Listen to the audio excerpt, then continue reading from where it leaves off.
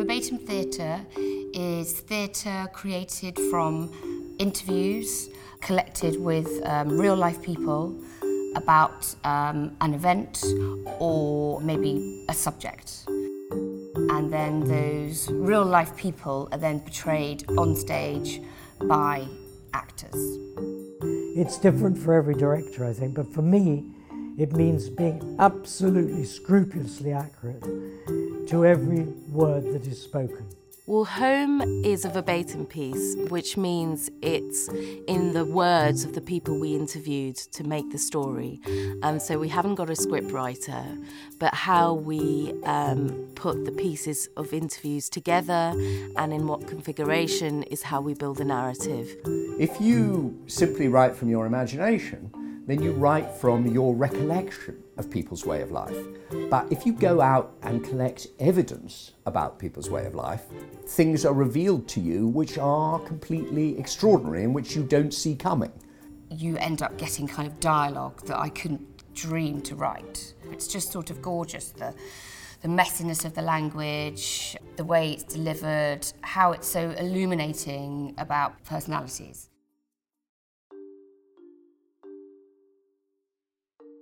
The roots of verbatim go back a very long way. I mean, there was the Bentley play that particularly stands out in my mind about the hearing of the House of Un-American Activities in the States in the early 50s.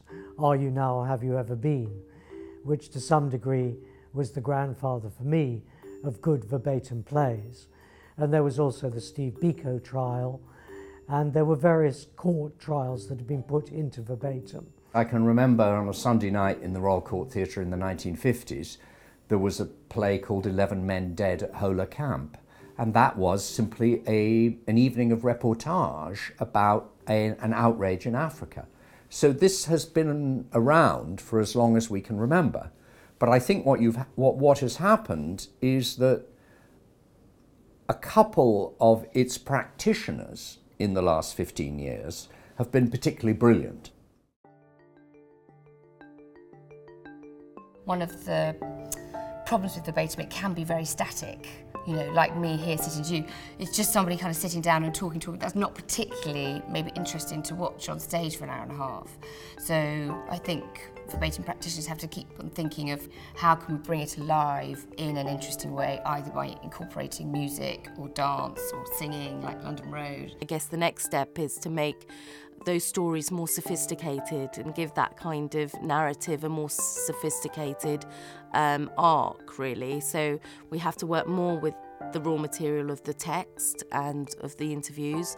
Also, I feel that I need to explore how the physical language can be pushed to some things so it doesn't feel really static. When I came to it, I was just sort of taught to find a good subject matter, be it love or death, obsessions, whatever, and go and talk to people and ask them about, oh, what are your obsessions, or what are your fears, or whatever. And then you would sort of create a play which was very much like a kaleidoscope of stories under that one umbrella. I make a work of art from found materials. I'm looking for a subject which is as resonant as something which comes from my imagination. Its intentions are no different from the intentions of a Greek play, to investigate what it is to be human and where the line is drawn between necessary and unnecessary suffering. That's the greatest subject of drama. And so it can be with verbatim or it can be with the imagination. I work in quite a purist form of verbatim theatre. So the strand that I work in is working from audio. Recorded delivery is a particular type of verbatim, which basically means in performance and in rehearsals, the actors wear earphones through which they hear the edited interviews of the real life people, and they copy exactly what they hear, copying not just what is said, but how it's said. Dramatists use it in a different way. I know that Alec Ibrahim uses it one way, and David Hare quite often adds his own words to verbatim material and uses it another way. Robin Soames, I know, when he does verbatim, actually writes it all up after taking notes when he interviews people.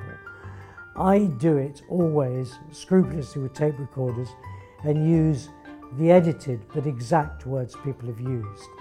Others would maybe mix more drama within it. So, for example, Black Watch, which was done by the National Theatre of Scotland. Gregory Burke went out and did interviews with soldiers, and the play was a combination of those verbatim interviews and then also dramatised scenes. You can sort of blend it. Weirdly, there are rules, but it's interesting when they're broken.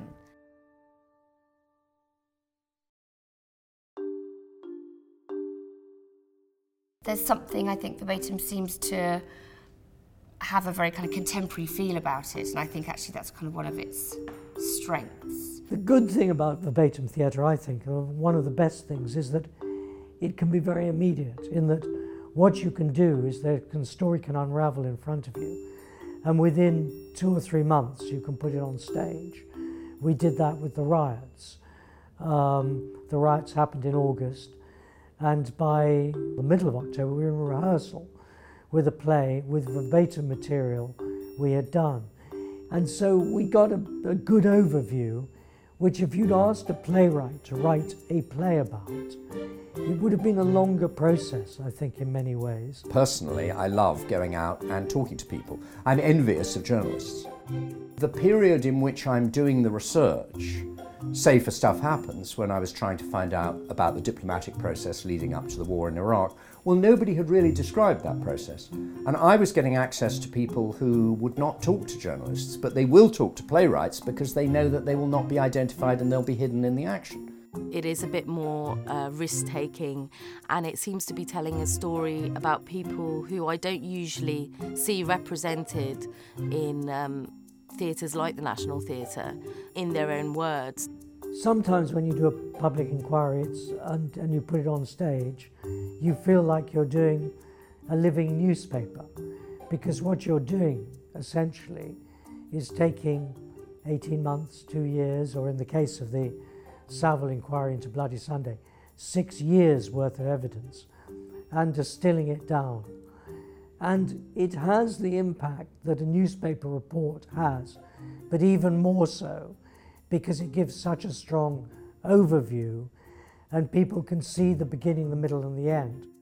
So what I think is so important about doing verbatim is that it does tell a story, and it tells it in a coherent fashion where an audience can watch it, they can get angry about it together, they can find it interesting, they can find it amusing, and they can also get inspired to do something. So verbatim can be a very useful tool in getting an audience passionate and energized about political issues.